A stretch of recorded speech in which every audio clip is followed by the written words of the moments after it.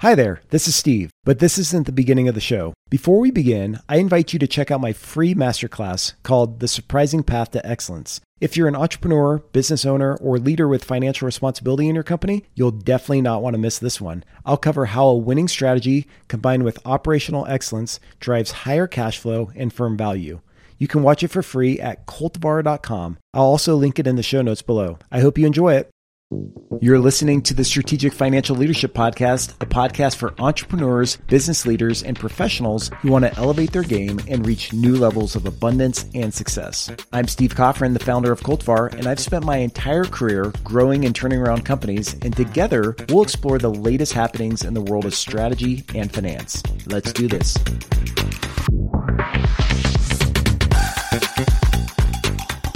Before we begin, just remember that this podcast is for educational purposes and the information shared herein should not be construed as legal, tax, or investment advice. Check out our terms and conditions in the show notes to learn more. Now on to the show.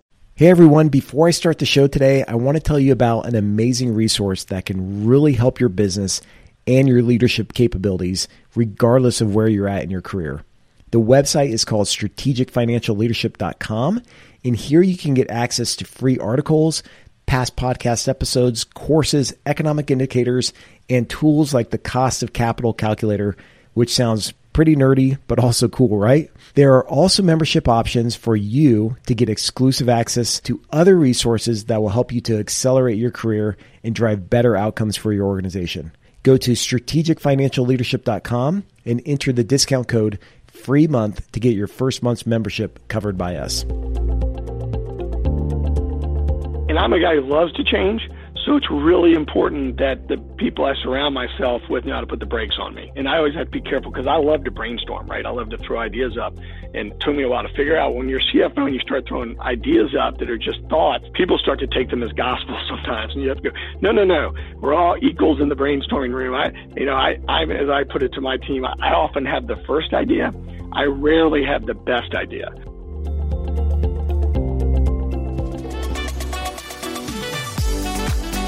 From Cultivar, it's the Strategic Financial Leadership Podcast, a show about CFOs, entrepreneurs, and top business executives and their inspiring stories from inside the world of corporate strategy and finance. I'm Steve Coffrin, the founder of Cultivar, and on today's show, I'll be talking with a chief financial officer who drives innovation with his team and transformation within his company with this simple acronym pronounced PSYCHOS. Over my professional career, there have been numerous occasions where I've walked into organizations to find a banner hanging in the shop, a sign posted in the break room, or a trinket sitting on a desk with the latest and greatest acronym on it. Not that there's anything wrong with a catchy phrase or a slogan around the office, unless nothing comes of it. Those leaders like today's guest who understand the importance of clear, concise, and repetitive communication and then act upon it are those who drive meaningful impact. That's why I'm excited to speak with my guest, Hunter Creech, today about his funny acronym, PSYCHOS, spelled S for stewardship, I for insight, C for catalyst for change, O for operations, and S for strategic business partner, means for his team and organization. Knowing his leadership style, this term is not just a cute catchphrase, but rather a mindset, a commitment to excellence, and something to act upon. It embodies the very essence of strategic financial leadership.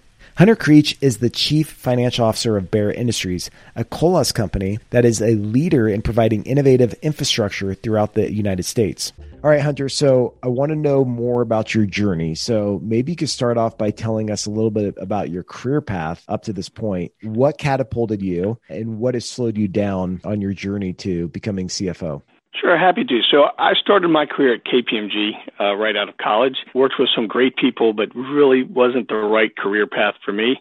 I was very fortunate to have great mentors and friends, but I always thought of public accounting, which is incredibly important to our financial systems and all those things, but always felt like a newspaper reporter, and I'd rather be making the news. So I left KPMG to go to work for a company called Ferguson Enterprises, which is a large distributor of plumbing and HVAC nationwide, and was lucky enough to wind up on their acquisitions team, which is, pretty sexy work for a young accountant if you can get it. Did that, really enjoyed it. Great work. But I traveled about 90% of the time. And after a few years of doing that, my wife and I were having our first daughter. And I said, well, gosh, I don't think I want to travel all the time. So I actually gave myself about a 3 or 4 year timeline to try to find something else where I wouldn't travel as much. And luckily ended up with a company called Henry S. Branscombe Inc., which is a highway construction company, or was at the time, very quickly, really quickly after we decided to start looking. I wound up there. Then that company was acquired by a company called Colas, which is still the company I work for. Ultimately, Branscombe, I was there for about 20 years from the time I started. I worked my way up from senior accountant to CFO. And then about 4 years ago, the parent company Colas offered me the CFO position with a company called Barrett, which is where I am now, which is based out of New Jersey, sister company to the company Branscombe, which is based in Virginia. In terms of what propelled me, I mean, good mentors and good leaders helped me along my way. The only thing that probably slowed me down was, for a long time, I was not willing to relocate. I was from the Williamsburg, Virginia area in general, and my wife was, and we had all our roots are very, very deep in that area. We really kind of made it a priority that raising our family, that was what we wanted to do. When they knocked on the door with the other company offer, luckily we'd been talking about it, about what it would take to relocate. So we had some priorities that we had set in terms of would we consider a relocation. Our children were older and it just fit us really well. So it hit our criteria. So we made the big move up to right outside New York City. Yeah, it's interesting, your story about the traveling piece, because, you know, a lot of financial leaders or business leaders before this whole pandemic, they were on a plane a lot. They were leaving their homes, leaving their families, and on the road a lot. And that's how it was for me. I mean, I was traveling like 15 to 20 days a month when I was advising organizations. And my wife, you know, we had our daughter, and she was 2 years old, turning 3, and my wife was pregnant with our second. And, you know, she's like, hey, you need to cut the travel down. I mean, this is crazy and no way to raise a family. So, you know, I think it's interesting because a lot of younger professionals, they make a lot of sacrifices, especially in the beginning of their careers. But some people, they continue to make sacrifices to climb that ladder. So it's interesting how you almost put your foot down and said, hey, look, you know, I'm going to make a pivot here in order to accommodate this lifestyle that I actually want. That was always our priority. And my wife, who's also an accountant, interestingly, you know, we worked very, very hard on our careers. We didn't have our children. We got married fairly young, but it was years before we actually decided to have kids.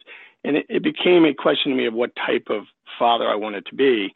To me, there was nothing more important. And so, yes, it slowed me down, but on purpose, if you will. I mean, I understood the potential that I wasn't in a major market, the opportunities I might miss, but that was secondary to me.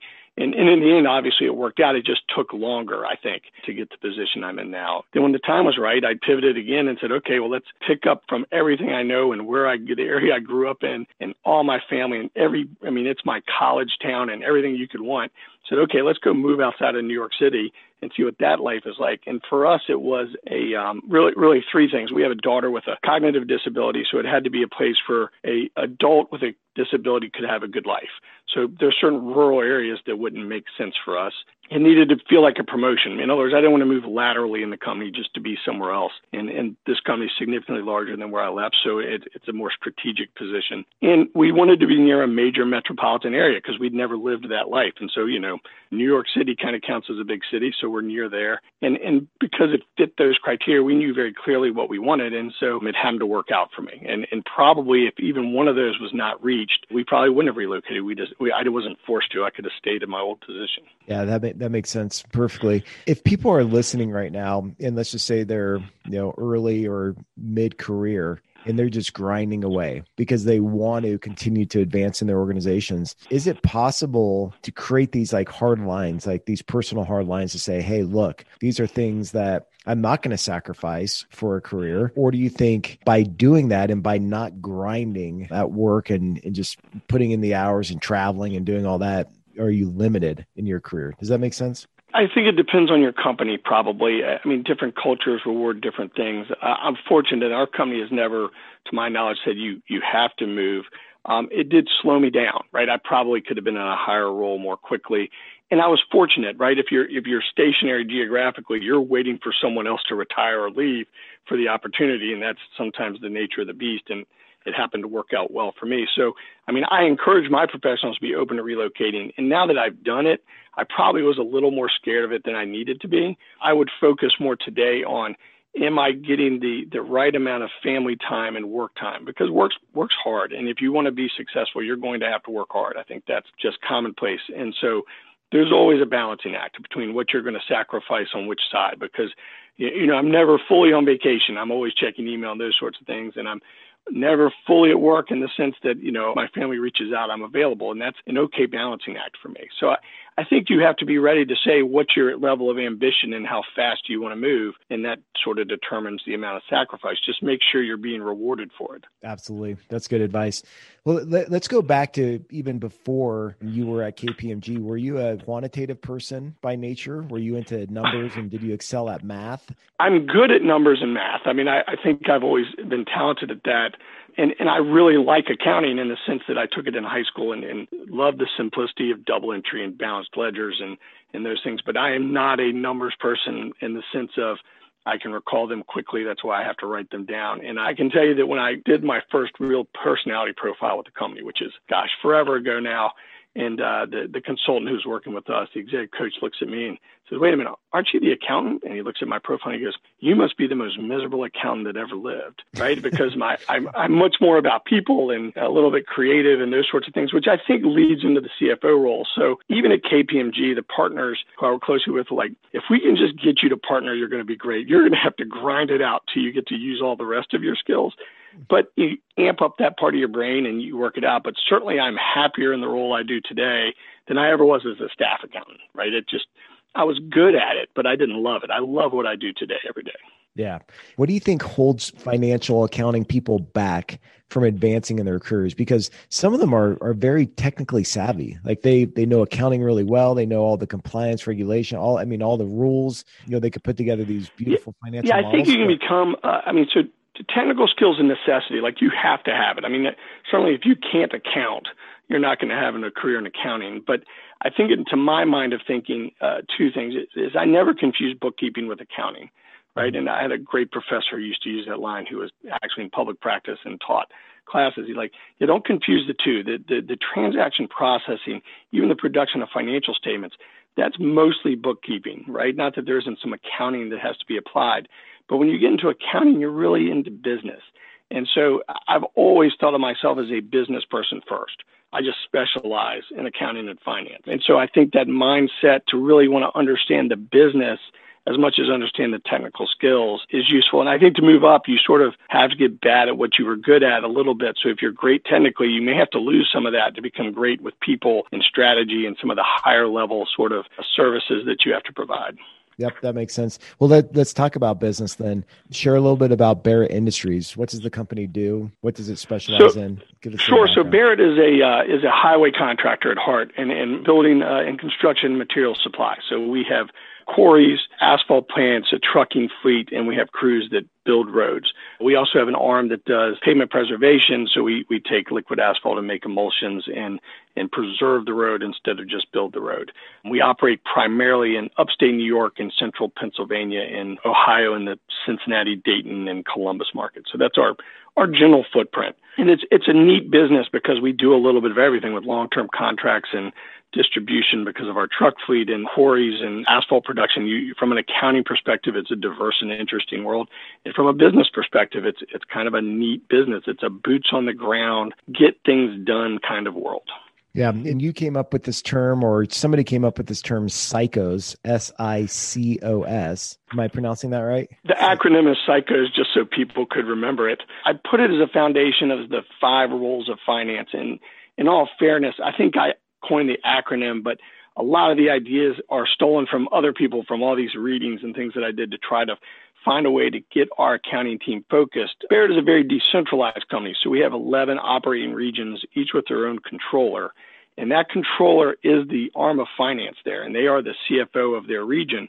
And as we continue to evolve from the traditional bookkeeping role and into what I would think of real financial leadership and management, I was trying to get our controllers to focus beyond what they did every day. And some are very advanced and some are still learning. And that's the nature of a large and diverse organization. And so the acronym stands for, and I actually do it backwards. So it's SOCIS, a sort of ranking order in my mind. And the first thing that finance has to do is what I would call stewardship. I mean, if you're an accountant and you don't want to be a bastion of ethics and high morals, then you shouldn't have gone into accounting. Sure. You should be a model of ethics, and you need to be somewhat pragmatic about internal controls. And it's the idea that you're someone that can be trusted, not only by the people you work with, but by the people who own the company, which is what a stewardship is being entrusted with someone else's asset, and with the public, right? You should be someone who can be trusted and is honest and transparent. And that, I think, is the first role. You have to do that. That's sort of part and parcel of who we are.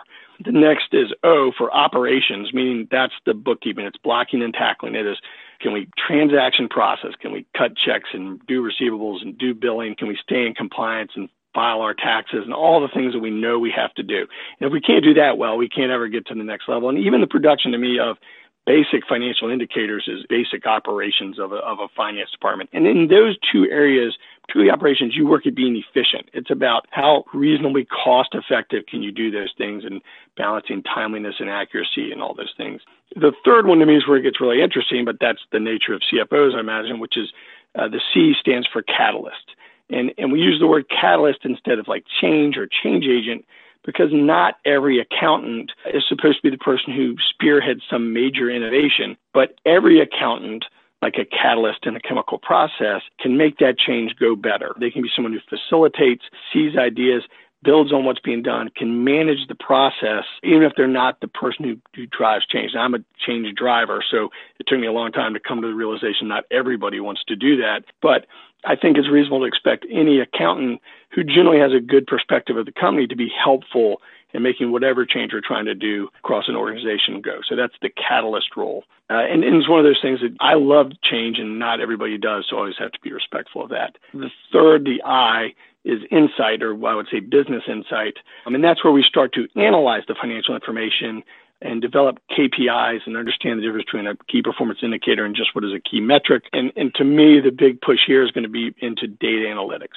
We've plunged into that full bore in the last couple of years and trying to prioritize what we're doing there and make that a big piece of our strategy and effective to help the company. But it's really, that idea of seeing beyond the numbers and finding business meaning, that's business insight. I think that's sort of basic conceptually. And the last S is strategic business partner, which is, I think, what everybody who wants to be a CFO should aspire to be. And that requires some amount of business acumen, not just technical acumen like we talked about. Some of it comes from experience. Some of it comes from knowledge of your business and what drives your business. And it's where you go beyond just learning the numbers, but understanding how things work together and how you can be that key business advisor to whoever your boss or coworkers are. And so that's the PSYCHOS acronym. And the idea was that I wanted our controllers to, when they set their annual goals, there should be one in each category. And different levels, you're focused on different pieces of that, but you should never ignore any one of them. And how prepared do you feel like accounting and finance professionals are when they're coming out of school, coming out of public accounting, and they're entering, the corporate environment? Do they have these types of mindsets to, accompany this acronym that you came up with, or are there some massive gaps that you see? It's interesting. It's almost easier with fresh accountants because when you come out of business school, you've been taught strategy and you've been taught to think like that. And business analytics, somebody who's graduating now, there's a lot more. Some of my guys have been with us 30 years, right? So some skills are very much there. I think the idea of business acumen and really understanding business, some of that I think comes from experience. Some people have some natural aptitude, but you actually have to go do it and touch it and be willing to that. So I think sometimes the largest challenge from new hires from right out of school is a certain level of humility. They think they're ready to be CFOs, but there's a lot of work to get to that point. So I think that's normal. I think that almost every professional in their first year needs that great humbling moment. I can remember mine in public accounting where I thought I was big stuff and I got humbled by a manager on a job, and you go, okay, I need to take a step back and sort of maybe not be so cocky about what I'm doing. How do you practice that humility? I mean, you're coming in and, you feel like you know all this stuff, and how do you have that self-awareness, or like, what does it take to be mindful of that? I mean, I'm a horrible one to ask because I've never been accused of having an excess of humility. So maybe I'm not the right person. But I mean, I think that some of that you just learn by experience when you really screw something up. And that sounds terrible. And so I think it's important when you are managing particularly young hires is you give them the opportunity to make a mistake and be forgiving about it. But they learn that they don't know everything. And some of that comes from experience. Some of it comes from being around people who practice it. And it helps to be part of a team instead of sort of thinking it's an individual sport. But to me, there's no substitute on humility for an experience where you get humbled. Not that we try to make that happen, but it inevitably happens sometimes in your first 2 years of your career. You discover you may not know as much as you thought you did. Yeah. And you mentioned, you've had mentors, you're a mentor to people and you coach people in your CFO role. What do you look for in a mentor, and how do you mentor and coach people? How does that actually go down? I use those two words that are very different to me. And mentors to me is a very organic relationship that just sort of develops naturally. And to me, a mentor is a lifelong relationship, right? And often not someone within your company, but it could be. And it's usually someone who's a couple levels up from you, because that's sort of how the relationship has to work. So I think to my mind, I always put mentor in a different category. And I've been blessed to have some people, some are family, some are not. There's people I could go to in any situation and know they were wholly vested in the best outcome for myself. And coaching is a little different. To me, coaching often is a specific time period as a good place to see if someone's going to be a mentor. So I may coach someone, and every once in a while it develops into that true lifelong mentor relationship, but I may coach them through some specific things. But what you try to pair to me is, depending on what you're trying to develop or who you're trying to develop, you either pair somebody very similar because they can learn from a leader who leads the way they do, which I think sometimes we run into trouble trying to develop someone who's not going to lead like we lead, right? And so when you talk about leadership, to me, it's really important that they have a good role model who leads maybe like they do if they're a quiet leader instead of I'm a loud leader. So a quiet leader. Conversely, sometimes you want just the opposite. So it really has to be tailored towards the person that's trying to be developed, and to recognize that the coach doesn't always know everything, and they got to be willing to take on the role. And the reason I like coaching is say, okay, this is going to be a 6-month relationship, and then we can evaluate it, and nobody's committed for life. And then you can come back and adjust it depending on what you're trying to develop and who makes sense for them to work with.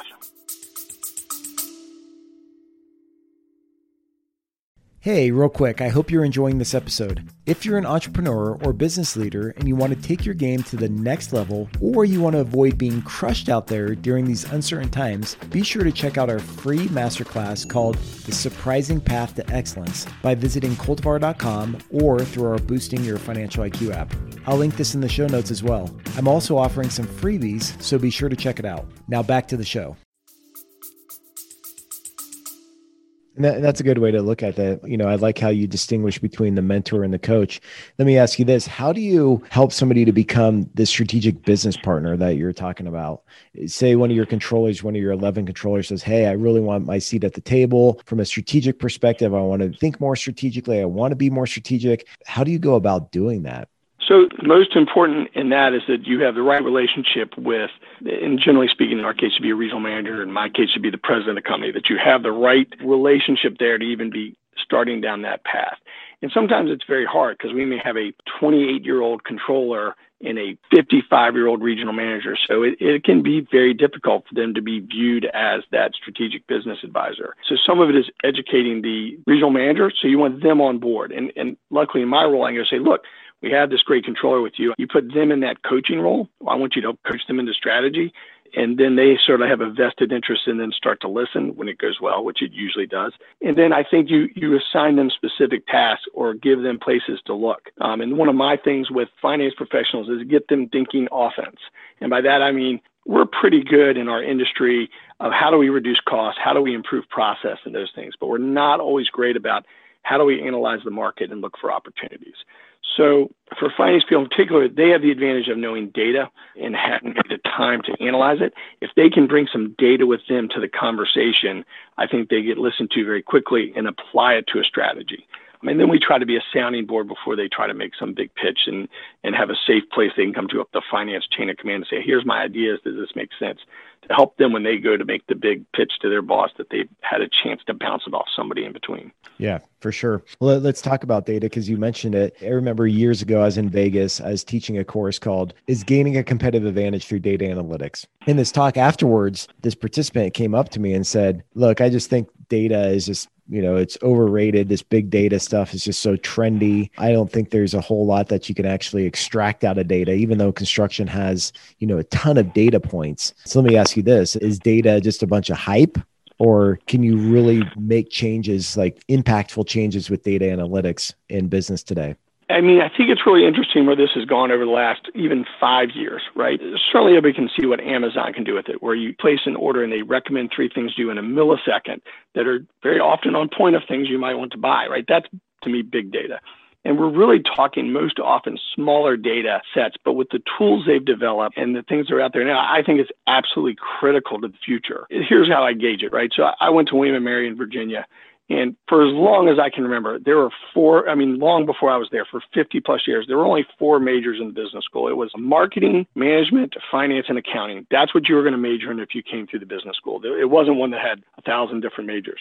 And a few years ago, they added business analytics as another major. And that could have caught my attention because they don't do that lightly. And so I really began getting into it. And with some of the tools that they can do now, like R and Python and things that are publicly available, I think if you're not investing in data analytics, you will get left behind. And frankly, the great thing about construction is we're already behind all the time. It's the world's coming to an end. You want to go into construction industry because we're 20 years behind the rest of the world. So you have a chance there that we have a chance, we think, to have a competitive advantage or at least keep up. And it's all about, descriptive, prescriptive. I'm sure you've had data analysts on who can describe it better than me, but it's, what level, when can we get to predictive analytics? And we're at the basics, right? How do we know whether we had a good or bad day yesterday and what will the next week look like?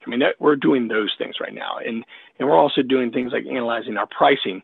And do we have advantages over different geographic areas? Where are competitors geographically related to us? Those things are now fairly easy to do compared to where we were 10 years ago, where you had been dreaming of doing it. And painful as this is for me to say as an accountant who's lived, eaten, breathed Excel, I think of Excel as being dead now. If I'm dumping data into Excel and doing something with it in any massive way, I probably should be using a different tool at this point. So I hope none of our competitors invest in it, but I think that we think it's going to be a real competitive advantage for us.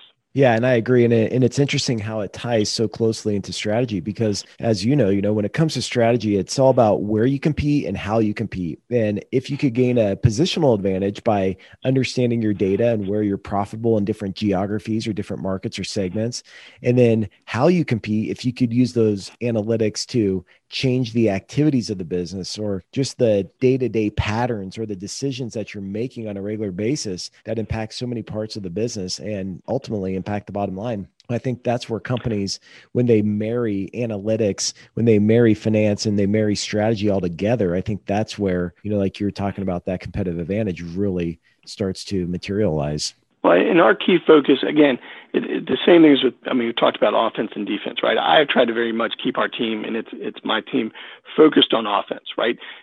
We're really good at improving processes. Our guys, they know how to do that. It's not going to be our big win. But if we can find how to improve our pricing strategy, or we can find a market maybe we're not tapping, or we can, those type of areas, I think, are the big opportunities to me in terms of low-hanging fruit for data. So that we've tried to stay on the offensive side, which is really hard because we like to go find a way to save $1 by spending less, but to keep us focused on offense so that we can operate more efficiently, but more importantly, we can serve our customer better. Yep, I think that's really smart. So let's talk more macro. Here we are in these very interesting times. The pandemic upended, the global economy. Labor markets are, crazy, and there's shortages here and surpluses here. It's just very interesting times. How do you view transformation in business as we enter into 2021? I'm lucky in that I think my business is well positioned in those things. So when I start talking about real transformation, and we're talking about some major paradigm shifts, and everything I read says some of what we're seeing is really just an acceleration of digital worlds and those sorts of things. But some people are going to be really disrupted forever. The first thing I would look to is, what are the core values of your company? Right? Because if you look at your core values right now and they don't seem to apply, or something seems to be missing, it is probably time to revisit them. And I always think it's interesting. And our company puts safety, honesty, accountability, respect, entrepreneurship, integrity, and excellence, core values of our organization. So when I look at those, I feel like they've served us well during everything that we've adapted to. So I think you always start there when anything is transforming, so that when you start making decisions, you go, are they in line with our core values? And I think anybody who has core values who doesn't have something in there about profitability, we use entrepreneurship, which I think is a great term for it, is misleading themselves, right? Because money's the fuel that runs the company. So you've got to pay attention to it. Profit's fuel, right? To do whatever your mission is. Yep. So I think you start to look at that. You start to look at making sure in this particular time that your team building is up to par. We're very fortunate having a very steady workforce, but I worry we're milking the goodwill that we have. We've been milking it for almost a year without having face-to-face meetings and everything being on Teams or Zoom. So I think you start worrying about your team in the sense of, do we have the right team? And I can remember the last major market disruption wasn't quite as severe as this. I'm a big believer that the first thing you look for is attitude, then aptitude, and then the potential, right? So to me, the first thing you know to survive any hard time is to have people with a good attitude. It's my number one criteria if we have to do any reduction in force, which we've been fortunate to really not have to do, to have people with a good attitude, because those are the people who survive hard times. Then are they good at their job? That's their aptitude. And then can they do more? Is their potential, and that's how you evaluate people. So you make sure you've got people who have the right attitude, and it will have shown itself during this, no doubt. What do you value? What kind of people do you have? I think the paradigm to me that's shifting through all this is, what do we really value? And I think it's the reason you'll see an increase in the minimum wage, because before this, we probably didn't think of our grocery workers or our construction workers, other people, as essential work. But suddenly we realized those people are a lot more important to us than the lawyers right now, right? And even the accountants, God forbid I say such a thing. And we've seen during the pandemic, at least for my anecdotal experience with lawyers, is litigation has dropped off a cliff because people are focused on what is really essential. So if I'm in a business that's not essential in the sense of going to serve the new world order, for lack of a better term, that sounded horrible. I think that I look at my strategy is that what would determine and make me essential if a pandemic comes up again? Because who knows what this all looks like 10 years from now, but I know that if I own a grocery store, I'm probably pretty important. And if I know I do construction, I know I'm pretty important to the world. So I don't know if that answered the question, but that's where my brain is circulating on how do you build for the future. Well, and I like that. And I like how you mentioned, core values and really understanding what you're all about, right? First, and like starting from that core. And then I also like how you mentioned, the attitude, the aptitude, and the potential, because I think that's a great way to assess the talent base that you have and whether or not you have the right people on the bus to make this transformation happen. Because the transformation, you and I know, is difficult, right? And some organizations, they have to transform to survive, but sometimes they just can't pull it off. So what do you think prevents these organizations from sustaining true transformation? So, I mean, there are a couple of things. I think you have to look at changing or transformation as a always going on process. And I think it was one of the interesting things when I shifted subsidiaries from our company in Virginia, our company in New Jersey. The company in Virginia is small. It had a core leadership team of 5. So it's 3 controllers, corporate controller, myself. We could decide to make a change and have it done in a week. And if it was wrong, we could change gears again and adapt very quickly. And like I said, there's 11 regions. There's divisional controllers and a corporate controller, myself, and a VP of finance.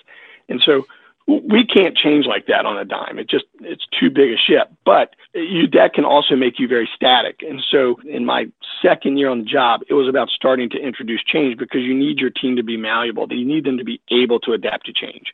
So part of it is if you've been complacent for too long, it's really hard to generate that. So you start with something smaller, simple, or whatever. And then I think when you start talking about change management, there are a couple of things. If you're trying to do a change, you got to make it somebody's job full time. I mean, they need to wake up in the morning worrying about it, because if it's somebody's side job, it takes forever. It never gets done, because, I'm a big believer, if you want something done, it's got to be if somebody wakes up in the morning worrying about it.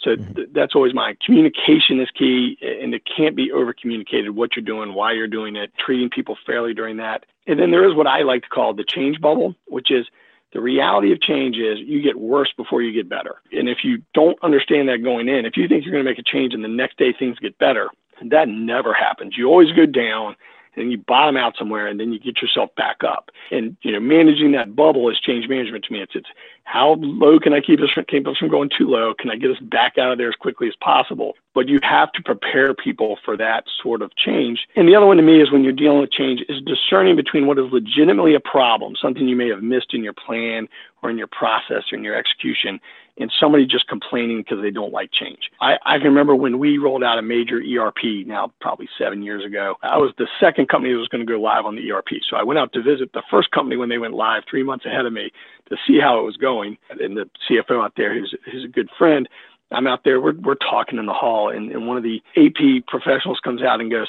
I don't know, this is terrible, da-da-da-da-da-da-da. And my peer was like, oh, it's going to be fine, don't worry, da-da-da.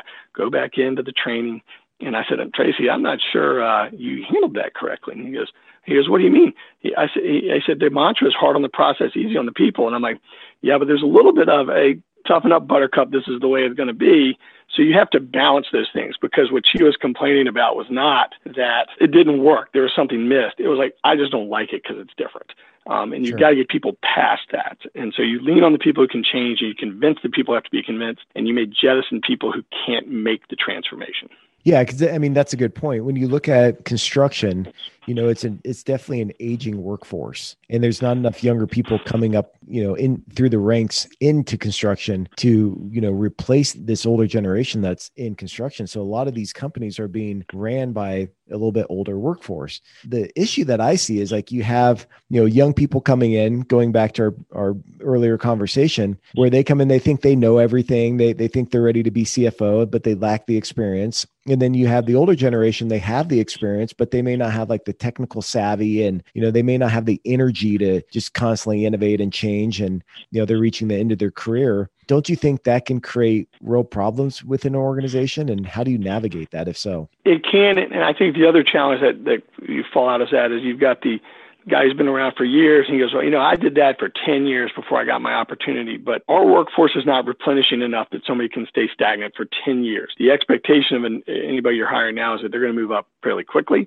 It may be unreasonably so, but they're probably not going to sit in a dormant position for 10 years till they get their big shot. So not only do they push back on innovation and change sometimes, but they push back on moving really good people up the line.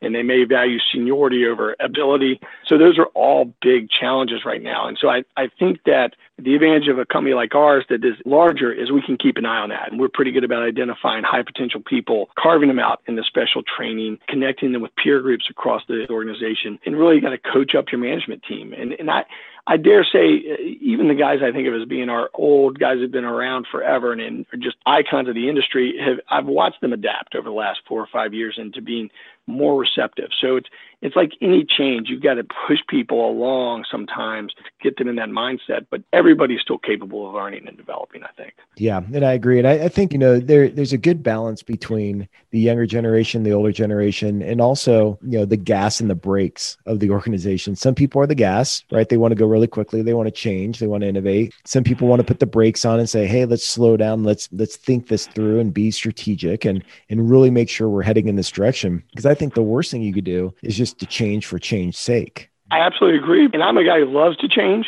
So it's really important that the people I surround myself with know how to put the brakes on me. And I always have to be careful because I love to brainstorm, right? I love to throw ideas up. And it took me a while to figure out when you're CFO and you start throwing ideas up that are just thoughts, people start to take them as gospel sometimes. And you have to go, no. We're all equals in the brainstorming room. I as I put it to my team, I often have the first idea. I rarely have the best idea. So everybody has permission to call me on having not had, I'm quick on my feet. And so, depending on the team I'm with, I'll keep my mouth shut, which took me a long time to learn to do, and listen to how it goes and interject later. But you have to be careful because you sometimes people like me just really like to change stuff because it's been dormant too long. And I try to make sure I don't do that. And that's sort of a maturation process. Changing just to change, you better have a reason. And if you can't articulate it in 30 seconds, you're not clear enough on why you're doing something. Yeah, absolutely. So with your PSYCHO's acronym, where do you hope to take the whole finance function, like going into the future? Like when you think of this, high performing team, what do you think of it? What's the end goal of all this?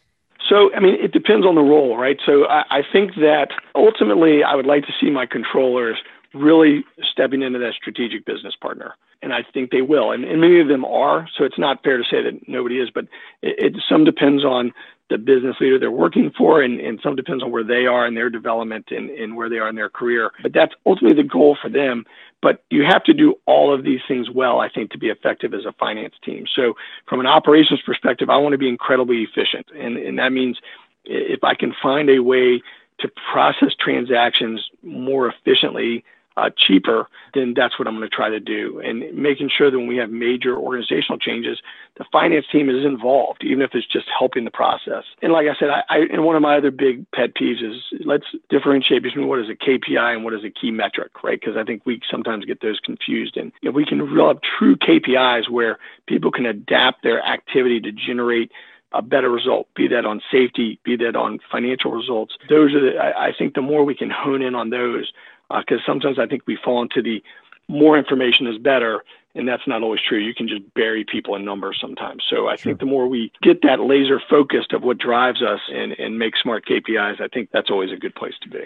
Yeah, that's a great point. Let's dive into the weeds here a little bit of your whole finance function. Do you feel like over time your chart of accounts has become more simplified? Your financial reporting has less line items on it. It's more rolling in nature. Like, talk to me about how you've changed like reporting and just the transactional day-to-day side of the finance accounting function.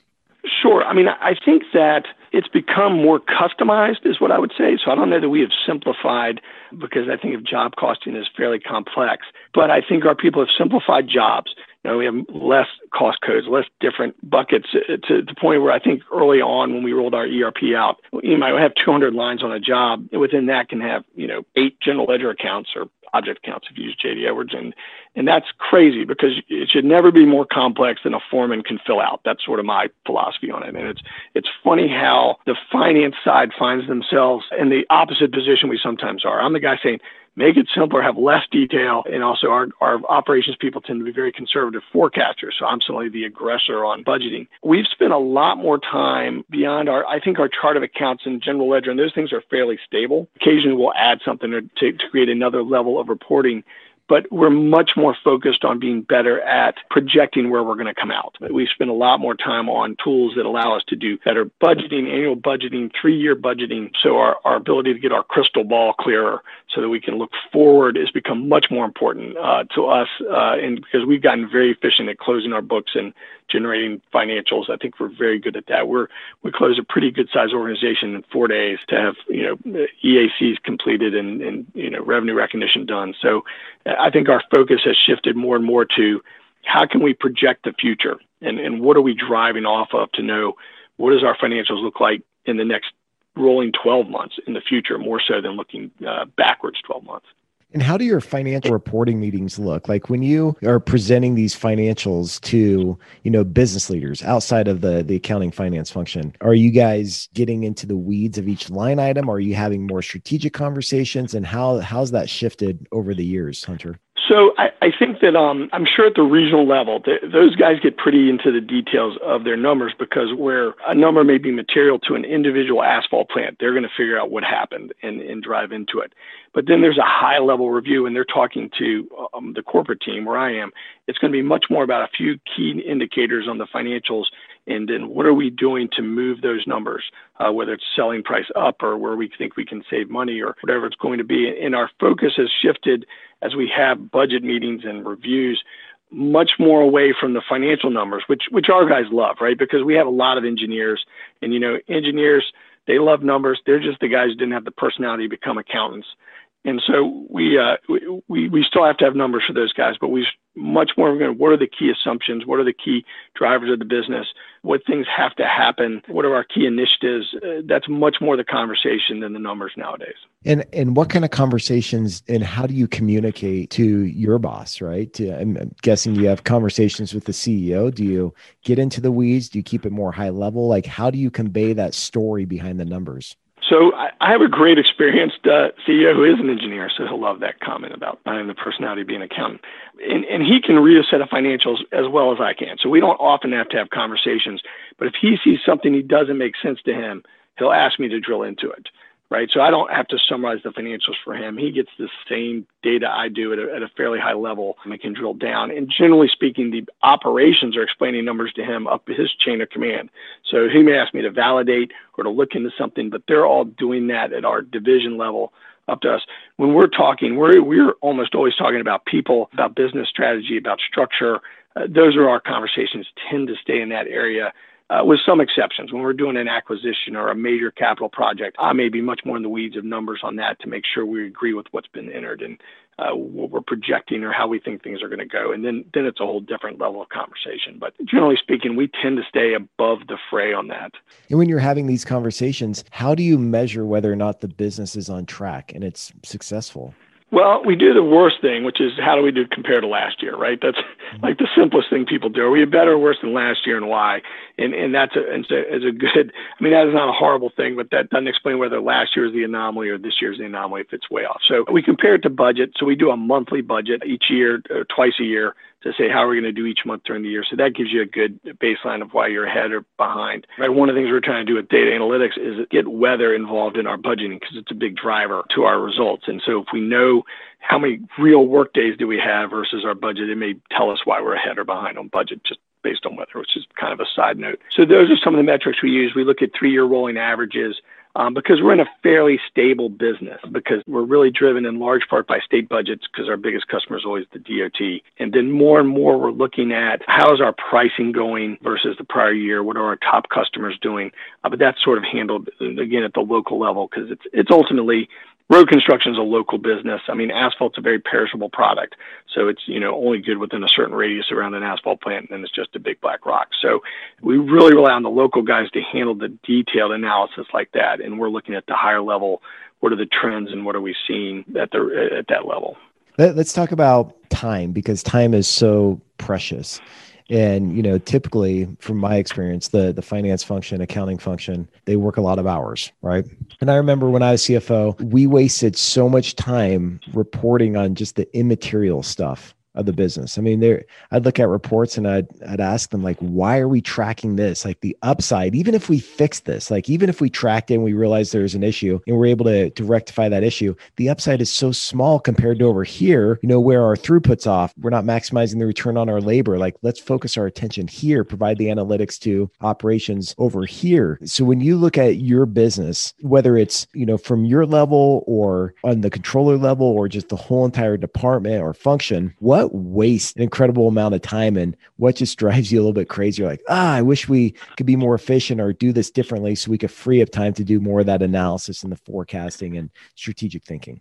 Yeah, I mean, I think that's always the challenge for finance, right? Is part of that when you test it, how could we make Psycho successful? It'd be less time preparing and more time analyzing, and that's ultimately the goal. And that does come down to understanding there's a cost to every number you produce, right? The more detail, the more cost there is. I mean, one of our problems is, unfortunately, we're part of a much larger organization and they have certain reporting requirements, but they have done a really good job of, over the last 3 or 4 years in particular, of streamlining that so that there were times when I think we're reporting the same number 4 different ways. And all that takes time to send it up. And it's all a spreadsheet, and they've got it so it's all coming out of the ERP. So I think we've made a lot of progress there. There's still too much time that we are spending with inventory adjustment as a manual process, which I think needs to be automated a lot more. And ours is kind of a tough inventory business, right? Because we're not talking about widgets, we're talking about piles of rocks. So it's a little bit different than counting individual boxes of something. So I think that's a golden opportunity for us to be more efficient. I think we've tried to centralize some of our processing in the last couple of years. So our posting of cash and our entering of payables, we started centralizing our AP entry right at the beginning of the pandemic. So that's been an interesting thing to keep that rolling during this whole thing, where we were planning on visiting each region and rolling it out with them. And now we've had to do it all virtually, including that whole team has joined our company. And some of them never seen each other. They've only worked virtually with each other. So that's been a really interesting challenge for us this year. So I think what we have tried to do is we tend to be, because of this 11 region independent businesses, treat them all with their own office. And so we've looked for opportunities to create efficiency by centralizing processes that are transaction processing without losing the local touch. And that's a difficult balancing act because, again, we're not the biggest cost there. But what I don't want is my controller derailed for 2 weeks because the AP person quit. And so suddenly now they've got to worry about that, and that's all they can worry about for 2 weeks. So that's my goal. Wasn't for financial savings. I mean, that would be nice, and I don't want it to cost anymore. But my goal was, I don't want my controller's time tied up in this when it should be tied up in something else. And so most of our centralization initiatives have been about taking that kind of work away from the region so the controller never gets derailed by one person, one person leaving the circus and shutting everything down. Sure. Absolutely. That makes sense. So when you think about the future, given all this and given our conversation, what are you most excited about when you look ahead? Well, I'm really excited about data analytics. That's sort of been my hot button for now and we've had just a really good year. It's really interesting in that we've got a team on it, but I actually hired a true, I don't know if the right term is data scientist, but he's a data analyst I was very lucky to get, because he's probably the smartest guy in any room he walks into, which, and I think very highly of myself, so I don't say that lightly. And in his first 2 months on the job, about 3 months in, right around the middle of March, we said, stop what you're doing and can you build us a map like we see, at Johns Hopkins on COVID, but we want it localized to where we operate into our region so we can get those numbers and we can sort of make some safety decisions based on where people are, because, safety is the number one core value. So we had to figure out how to work safely before we went back to work. And now we shut down in the winter because asphalt's not a great cold product. So the timing worked for us and we delayed ourselves to make sure. But that way we've been able to monitor cases at our local level down to the counties where we operate to determine the risk of our people and help decide whether we are or not opening offices, right? Because in a weird way during the pandemic, at least the virus, you were higher risk working in an office than you were out on a paving crew when you're outside and you're more distant. So we've been monitoring that. And so just that little bit of thing gave an incredibly powerful tool to help us be safer during all that, plus all the other things we've managed to do during the course of the last year. It's transformative in terms of the closer we keep to operations and integrate us with it. And luckily, it's falling under finance. It doesn't have to, but we happen to be the most familiar with the data side of it. And we know the business as a whole, which is one of the great accounting advantages, is we're not as siloed. Well, I heard one of your guests a week or so ago talk about how the great thing about the CFO is they get to see the whole business. Well, our controller gets to see everything, where somebody else may be focused on the construction or focused on the asphalt or the quarry. They see the whole thing. So we're well suited to building these analytics that can serve the whole organization. So I'm very excited about that. I'm very excited about a recruiting program that we have that we are creating, that we're going to hire out of college, but we're going to rotate people for 2 years through our organization. One, so they get we're trying to put 5 years in 2 years, basically, by rotating through different functions, accountants that we bring in and rotate them to different geographies, which will do both move them very quickly along understanding the business and let us shepherd them along, but also because, like you said, we don't have enough people coming in. So that's true even in finance. If we're going to expand, we're going to need controllers and these things, is to speed them up on that. And also to create a workforce that's geographically mobile, right? So they'll be used to the idea of living in a different city and not just their hometown, which is sometimes a challenge, as I'm an example of. So I'm very excited about those. Are probably my two favorite initiatives right now. Yeah, people and analytics. I think those are two key things of the future for sure. Well, and I got to say, Hunter, on this show, strategic financial leadership is the theme. And I mean, you exhibit that exactly in what we've been talking about today, empowering your team to be thinking about things like analytics and being these catalysts of change and focusing on becoming strategic business partners. And I like your leadership style of how you empower people and you don't hold back. You have these 11 controllers that you're really trying to strengthen, and you're not, fearful of sharing too much or empowering them like some people do. So I think that's great. And it says a lot about your leadership style and about the culture at Barrett. So it's been such a pleasure talking to you. And I really appreciate you sharing these insights and your example to all the listeners out there, because I think it's really powerful and it's something great to emulate. Well, thank you. I very much appreciate the opportunity, and I appreciate the kind words. But it's like anybody, that the team that I'm working with is making it all possible. They really are the ones who do all the heavy lifting. I just sit around and have good ideas. That's about all I do. Yep. And I think, to your point, when you're talking about people and people aren't coming into the finance function quick enough or coming into certain industries quick enough, I think companies that can foster this environment of, empowerment, innovation, forward thinking, strategic thinking, I mean, people are going to want to attach on to these organizations and stay there. And I think Barrett, from my interaction with your company, a lot of great people work there and a lot of smart people. And that's just a testament to what you guys are doing. So congratulations and keep up the good work. Thank you very much. Appreciate it. No, it's a great bunch of people to work with up and down the organization. For sure. All right, Hunter, it's been great. And in the meantime, take care of yourself. And thanks everybody for tuning in. Thank you. Stay well. Hey, thanks for tuning into the show. If there's any way I can be helpful to you and your business, or if you have feedback or ideas regarding this podcast, shoot me an email at contact@cultivar.com. I would love to connect. All the best.